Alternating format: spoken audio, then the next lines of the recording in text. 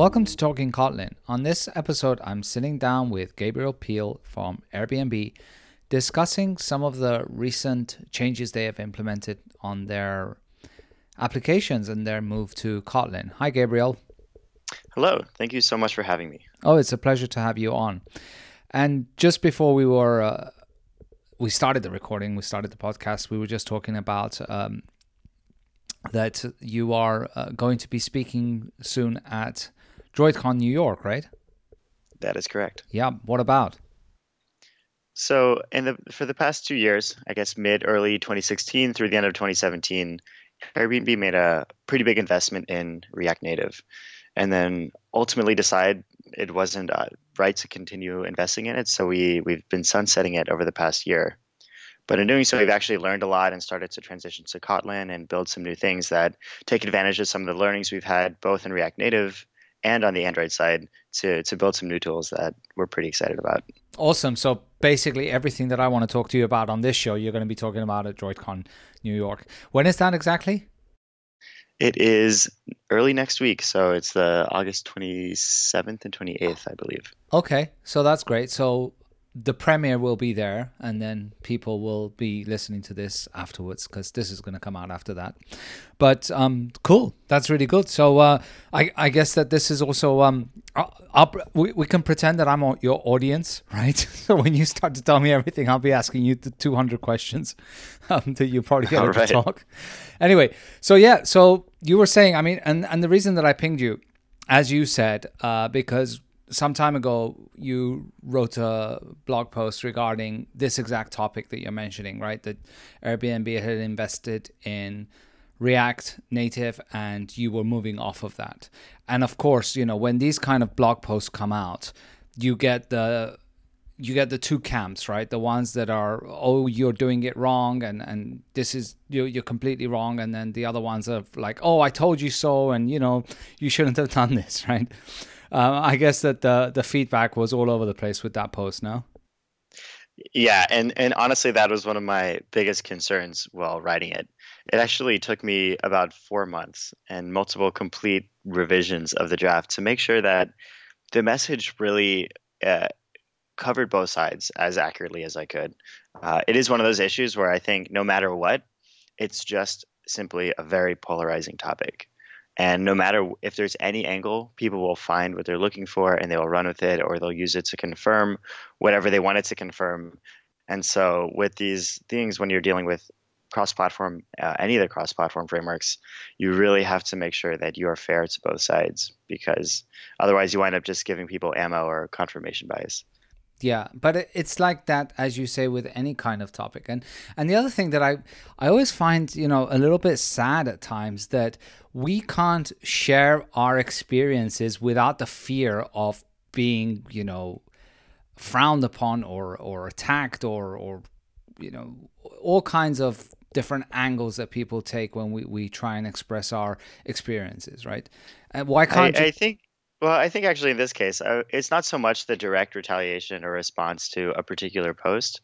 It's more that I believe that there's a lot of really incredible work being done in the space, and a lot of really smart people are putting a lot of time and effort into making cross-platform a really good experience. And I don't think that it's inherently flawed. I think it's just a really hard problem. And I think if you present too damning of a picture of the situation, you can end up doing more harm than good by stunting development and making people hesitant to even try to move into that space. When I think that given enough investment, I think really amazing things can come out of it, Yeah, and in fact are coming out of it. yeah. And we'll get into the details of why exactly you abandoned it. But so you said that you started with this like 2 years ago, right? Doing React Native, Yeah, it was early 2016, so much earlier days of React Native. right? And so and you were doing this for what? For 2 years, and then at some point you just decided to just throw in the towel. Yeah, so it kind of came to a T towards around November of last year, where we really took a look at the landscape within Airbnb and thought about what it would look like for React Native to be successful and what it would take to get there. And although the entire calculus was very, very complicated, and I'm very hesitant to try to simplify it down to a single reason or a single decision. But ultimately, we just didn't see a clear path for it to be successful, and successful being wrapping up the amount of investment, what we were getting out of it, and varying opinions inside of Airbnb. Well, I mean, I was going to ask, what do you exactly do you mean by success? Because I mean, if we're going to look at you are shipping the application for two platforms, you were sharing code. Was it that the effort that you were having to put into this was just not worth it? So yeah, again, I'm pretty hesitant to try to simplify it down to just a few reasons, or even one reason. It's simply impossible. But ultimately, you have to sort of balance the amount of effort you're putting in, the value you're getting out, and also the opportunity cost of the effort that you're putting in. And so in this situation, it's not that it wasn't working or we weren't getting any value out of it, but there was some serious opportunity costs to maintaining it, both in terms of like our infrastructural resourcing on mobile in particular, where we were spread pretty thin trying to build everything for three platforms. Whereas if we took the same people and had them invest in two platforms, we could build a much stronger foundation.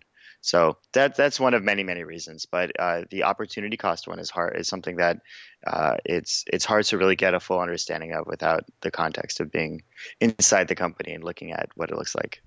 How many developers, if I may ask, were on the mobile side? So on the infrastructure side, we had two engineers on each platform, two Android, two iOS, two React Native. And on the product side, we had about, at that point, roughly 50 people in a given month contributing to each platform, Android and iOS, and then 8 to 15 depending on the month for React Native. So that's one of the big, I would say, misconceptions about our usage of React Native was that we were 100% React Native, and that now we're moving to native.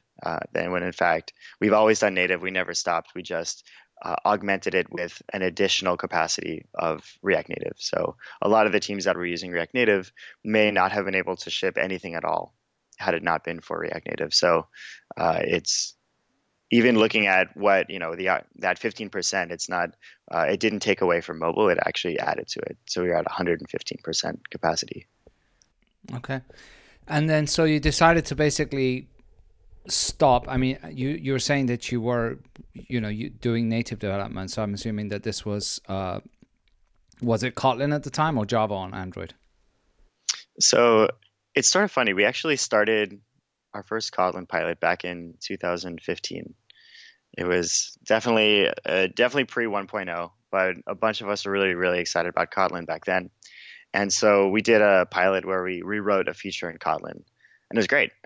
We loved it. It was I think about 40+% fewer lines of code, and it was a really good experience. But we started to track the build times, and the lack of an incremental compiler back then was unfortunately a deal breaker. But I'm glad we caught that one early. That would have been a big problem had we not stopped that one early. But then shortly after that, we switched from Gradle to Buck for our local development builds. And for a long time, Buck didn't have very good Kotlin support. So we were kind of hamstrung a little bit and were held back on Java because of Buck. But last year, it started to get much, much better Kotlin support. So once the tooling enabled us to use it again, we started to really move forward, and we're in a much, much better spot now with Kotlin. That's interesting because, I mean, I don't know. I mean, if I look at it from my perspective, if I were to use decide on a technology that I'm going to use, technology being in this case, let's just talk about languages, would I value or put more weight on the language versus the build tool? Now, you said that, yeah, the build times weren't great. Assuming that the build times were good, would you have still said, okay, well, because we're using Buck and Buck doesn't really support Kotlin, we're going to just revert back to Java? Do you see what I'm asking you? Yeah. Would you put more emphasis on the build tool than the language that you would be using? So I think it really depends. And in our case, Gradle was just becoming entirely unmaintainable, where I think at this rate, if we were trying to continue to use Gradle, right now, our incremental builds would be probably in the order of minutes, maybe. Who knows? I don't even know, to be honest, because we don't do development with Gradle anymore. But our incremental builds with Buck today are on the order of full like compile to install and run on the device are on the order of 10 to 15 seconds in many cases. And that's actually still not even possible with Gradle. And a big factor there is actually EXO package, which is a Buck feature that allows you to basically just hot swap modules or like DEXs on the device that in a very reliable way so that you don't have to reinstall the entire APK on every install. So it's hard to say. It's hard to balance Buck versus Gradle because you also have to make the decision kind of at the beginning before you really understand the full implications of both. So I don't know. I think it's kind of impossible to know what the trade-off would be, but in this particular situation, I think moving to Buck was a good decision for us and has really helped us. And now we have Kotlin, so we're in a world where we have both. So that's kind of nice. Right. So then in 2015 you were doing Kotlin, and then you kind of stopped it. And then when did you pick it up again? When you basically stopped putting so much effort into React, or was it earlier? I would say that those two decisions were completely unrelated, but the timing was almost exactly aligned for completely coincidentally. So we've been tracking the number of lines of Java and Kotlin in our app every week since the beginning of last November, which is again coincidentally when we decided to sunset React Native, but not actually related. So last November, I'm looking at the numbers now. We had by CLock, which is a command line tool that counts actual like meaningful lines of code. We had 401,000 lines of Java and 800 lines of Kotlin. So, and it was at 0 not too long before that. So again, 401 to 800. And today we're at 428,000. So it's gone up about 5%. But we have 64,000 lines of Kotlin. Wow, that's increased quite a bit.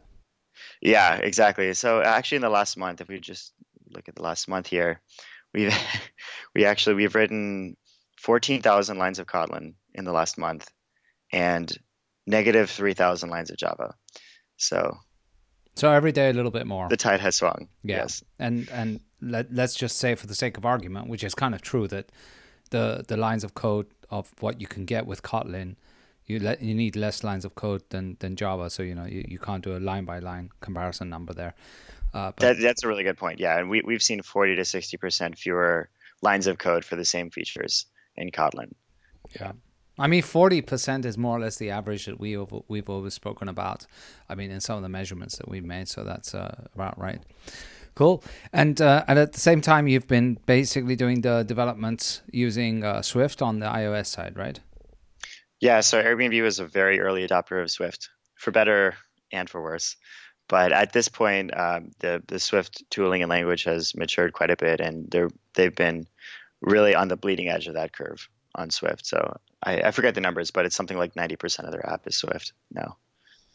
Yeah, I've kind of, I mean, we do tools for Swift, and which is our IDE app code, right? And a lot of times speaking to a team, they do sometimes get quite frustrated by how, let's just say, that breaking changes in a way to the language, right? Is that accurate? I mean, is that more or less right? That there are quite a bit? Yeah, on the Swift side, I think it's a bit better now than it used to be, but they've definitely had some extremely painful Swift upgrades, especially working on a code base of their size with, again, 75 engineers contributing to it. You can't just quickly refactor a syntax change or something like that across the entire code base. It really takes a ton of work. So I guess thank you and to the whole Kotlin team for making that a non-issue, at least so far on our side. We've had absolutely zero issues of that sort with our Kotlin migration. Let's touch wood. Let's not jinx it. So, but thank you so far. Oh, thank you. I'll make sure I pass it on to the team. So, and in terms of Kotlin, now getting into the specifics of what exactly you've been doing, because I was looking through your blog posts and there were some interesting things that you were doing with Kotlin other than just using it as a language, right? So can you tell us a little bit more about that?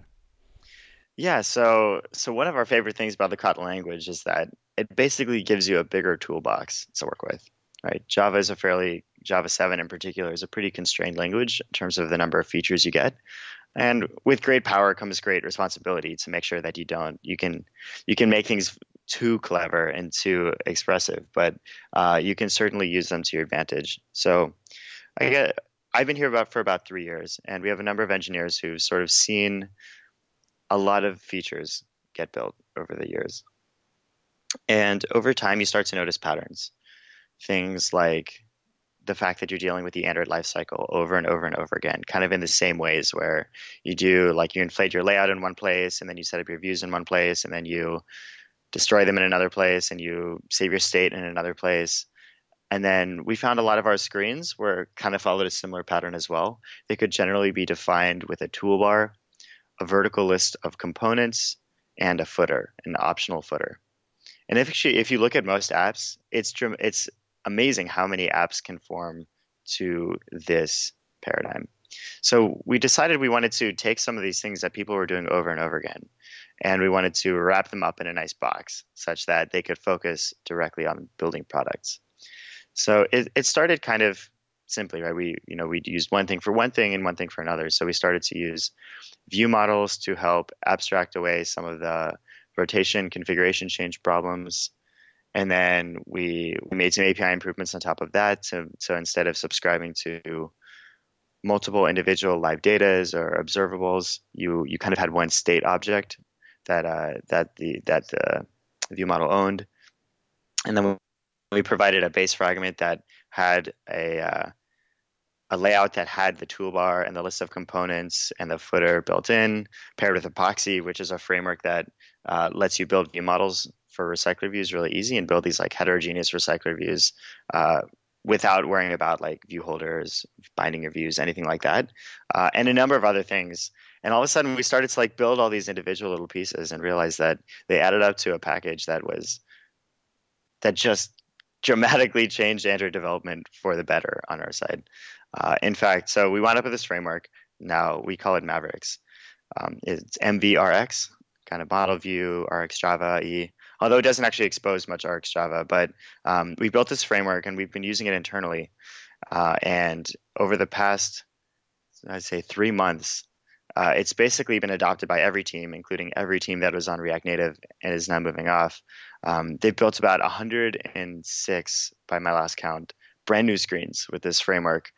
And out of the 14 engineers who've been working on this, 93% of them gave it an 8 out of 10 or higher, and one person gave it a 7. So we're pretty excited about it.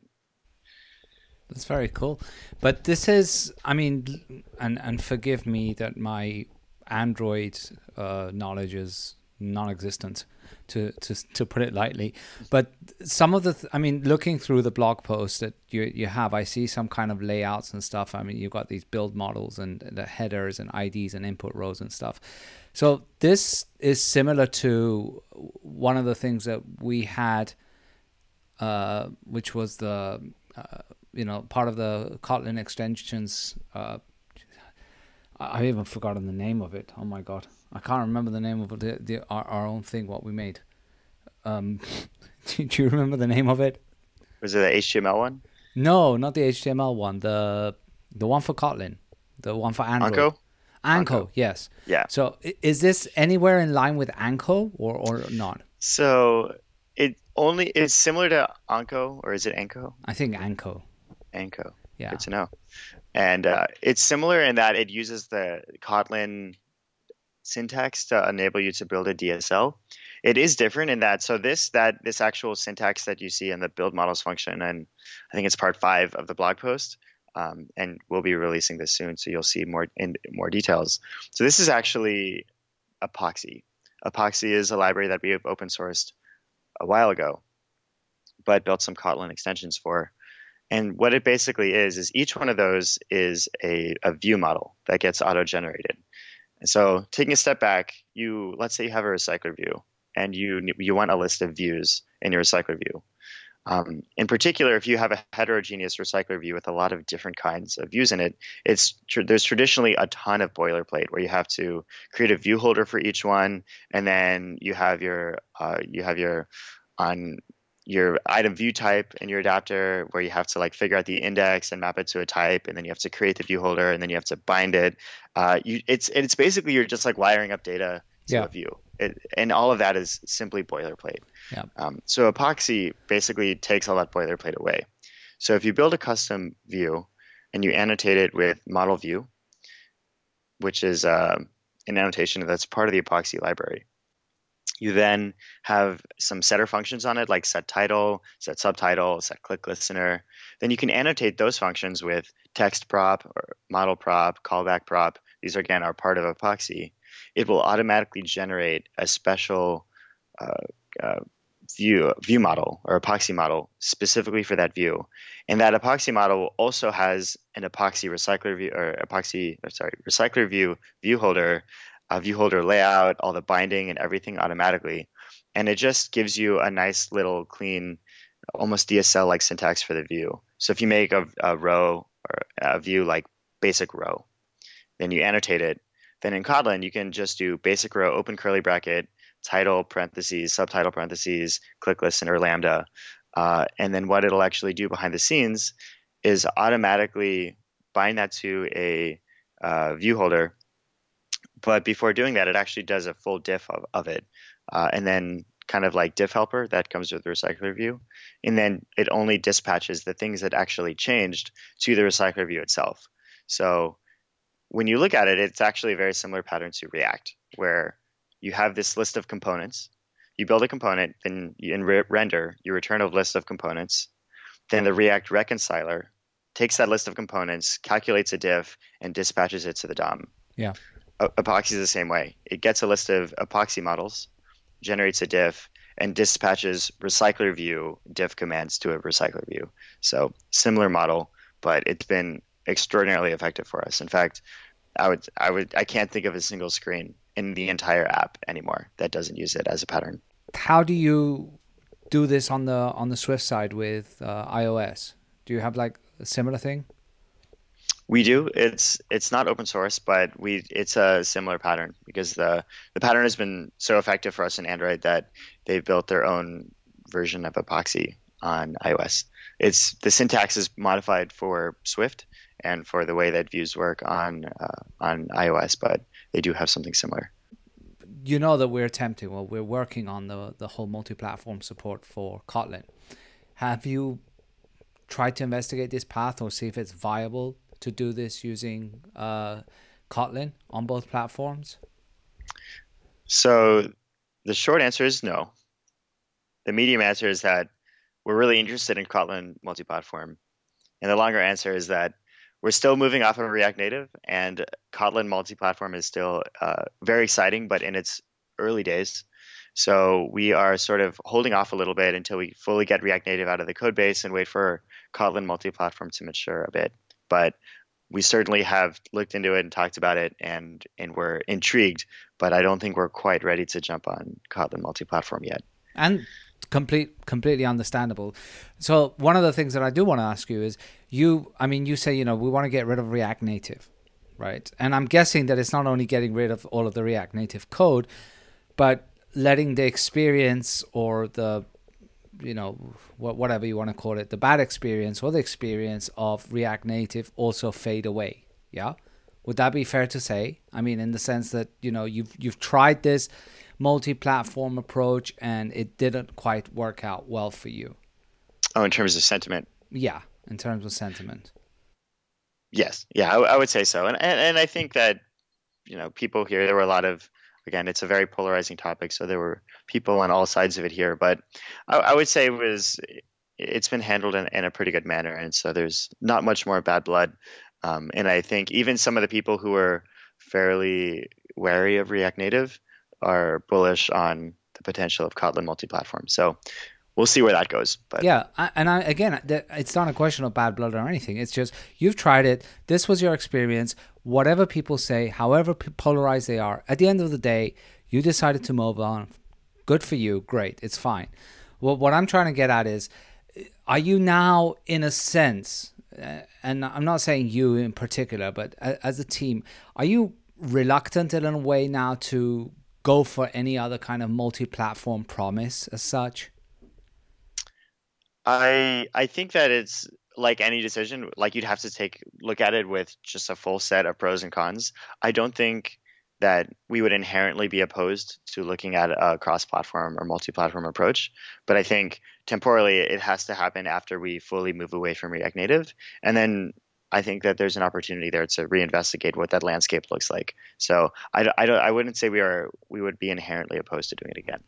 And do you have any recommendations for the Kotlin team on things that they should avoid and the pain points that you've suffered, or things that they should, not try and do with this approach? It's a good question, and I so one of the large facets of our experience with React Native was that a lot of the challenges were not purely technical. They were actually organizational, and they would apply to any cross-platform framework. And so that's why actually in the blog post series, there's an entire blog post that was about organizational challenges that had nothing to do with React Native specifically or as a technology. And so some of those come around resourcing and how and having teams understand and figure out who they need to build a project. And then you have once you started to build a team and they build it in either this cross-platform framework or the native frameworks, then what happens if they switch teams or you have another team in the same organization or you have to interact with another team, and then you have these multiple different platforms within the app, making sure figuring out how much overhead is required to jump between them or share a state between them or bridge between them is a very important consideration, because especially in an app the size of ours, we're not just going to you write everything in a cross-platform framework, but many things have to be bridged between the two. So, figuring out what that interface looks like, because it's not going to be like two silos within the app. It'll be a much more hybrid approach where one screen will be one screen will be another, one part of one screen will be one part of another screen will be another, or the UI will be in one and the infrastructure will be in the other. So making that interface as seamless as possible is really crucial for it to work in a large app. I see. And then from the technical perspective, in terms of, I mean, you said that the majority of the issue for you is organizational, but were there any challenges on the technical side? I mean, so for instance, one of the things, again, I don't do much mobile, but what people normally say is, or let me rephrase a question for you. When you have two mobile applications that you're developing for the two platforms, right? Where is the majority of the code concentrated in? In terms of infrastructure versus product? I mean, well, let's define what you mean here by infrastructure. Infrastructure would be things like our networking stack, experimentation pipeline. Okay, yeah, infrastructure helpers, code. Utilities. Yeah. Okay, yeah, infrastructure code. Right. So how much of it would be infrastructure code that in your application, for instance? That is a good question, and I honestly don't have an exact number. On Android, I would say it's probably in the ballpark of 15% of the code. Okay. Ballpark. It could be off. Yeah, that's fine. I mean, we'll say 15%. So now leaves 85%, right? Which is it's your core application, like the product itself, as you call it. Now, in that product, if you were to say, right, I've got the iOS version, I've got the Android version, where is the grunt of the code? I mean, in terms of, I don't know how you were doing the code sharing in React, but the UI is different. You were sharing it and it was rendering down to the different UI elements on each platform, right? But the UI code you were defining once. Correct. So are you asking about the React Native? Yeah, on the React Native side. Okay. Actually, I know the numbers better on the React Native side. I think we had about 80,000 lines of infrastructure and about 200,000 lines of product. So the infrastructure ratio is a bit higher on the React Native side because we had to build a lot of things ourselves. But actually, so one of the interesting things that one of the big takeaways we had when we looked at the state of React Native at the end of our time with it is that actually, from a product perspective, the cross-platform aspect of React Native absolutely worked beautifully. That's not to say it was 100% perfect, but as far as actual code sharing, we had about 95% shared code between Android and iOS. And only it was something like 5% of files had any sort of platform differential at all. And then in the entire code base of about 1,000 files or 1,100 files, there was only one star.android.ios or star.ios.js file. So we really, really, truly on the product side reached a percentage of code share that we were very satisfied with. That being said, it kind of worked because we have this thing called the design language system here at Airbnb, which is a set of components that are designed to both look like the Airbnb brand, but also feel at home on each platform. And so they were built once, and inside of them, there were minor differences like a disclosure arrow may have been on iOS, but not on Android because it doesn't adhere to the platform guidelines. And then we also built some native things for screens and toolbars. So we would use the native toolbar on Android and the native UI navigation bar on iOS.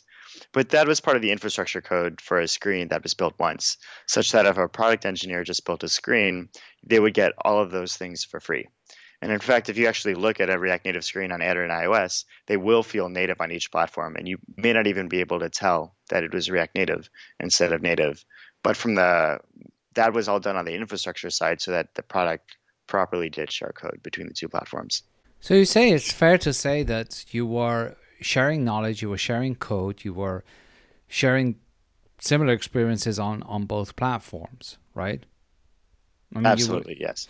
Yeah. So then I don't know, maybe I'm failing to understand then where was the organizational problem? I mean, when you were talking about someone leaving a project and then moving on to something else, if everyone was more or less on the same page and sharing the same knowledge, because like one of the promises of all of this single platform, single language framework, whatever you want to call it, approach to multiple platforms is precisely that, right? That you're sharing the same knowledge, the same frameworks, the same libraries, the same constructs, and you can work across multiple platforms. Well, but the thing, it was basically 100% shared within 15% of the code base. So okay, the problem, if you're within a 100% React Native team, it's very easy going between the two platforms. But those teams only constituted about 15% of all of our mobile engineering. And so making that interface work well is where you started to have issues. Or if you have engineers, one team that had React Native engineers and they switch teams, and then you have new engineers join the team who only know Android or iOS, then you have a situation where they're now inheriting a code base that's completely unfamiliar. Or maybe you want two products to integrate well together, and all of a sudden one has their state in Android land and another has its state in Redux land, and they don't know how to simply just like pass some props or pass some information or share some state between one screen and another because they're built in two completely different frameworks. Yeah. And right now, as it stands, you're going to have the same situation with Kotlin, right? Because while Kotlin will allow you to share common code, be it infrastructure, be it business logic or what have you, you still need developers that are Android developers and developers that are iOS developers, right? You're not going to get around that right now. Absolutely, yeah. Well, it looks like we're running out of time. So thanks once again, Gabriel, for coming on the show. And hopefully we can chat or meet at some point soon. Thank you. And I hope, I'm sure we'll cross paths in person and we'll actually get to properly meet.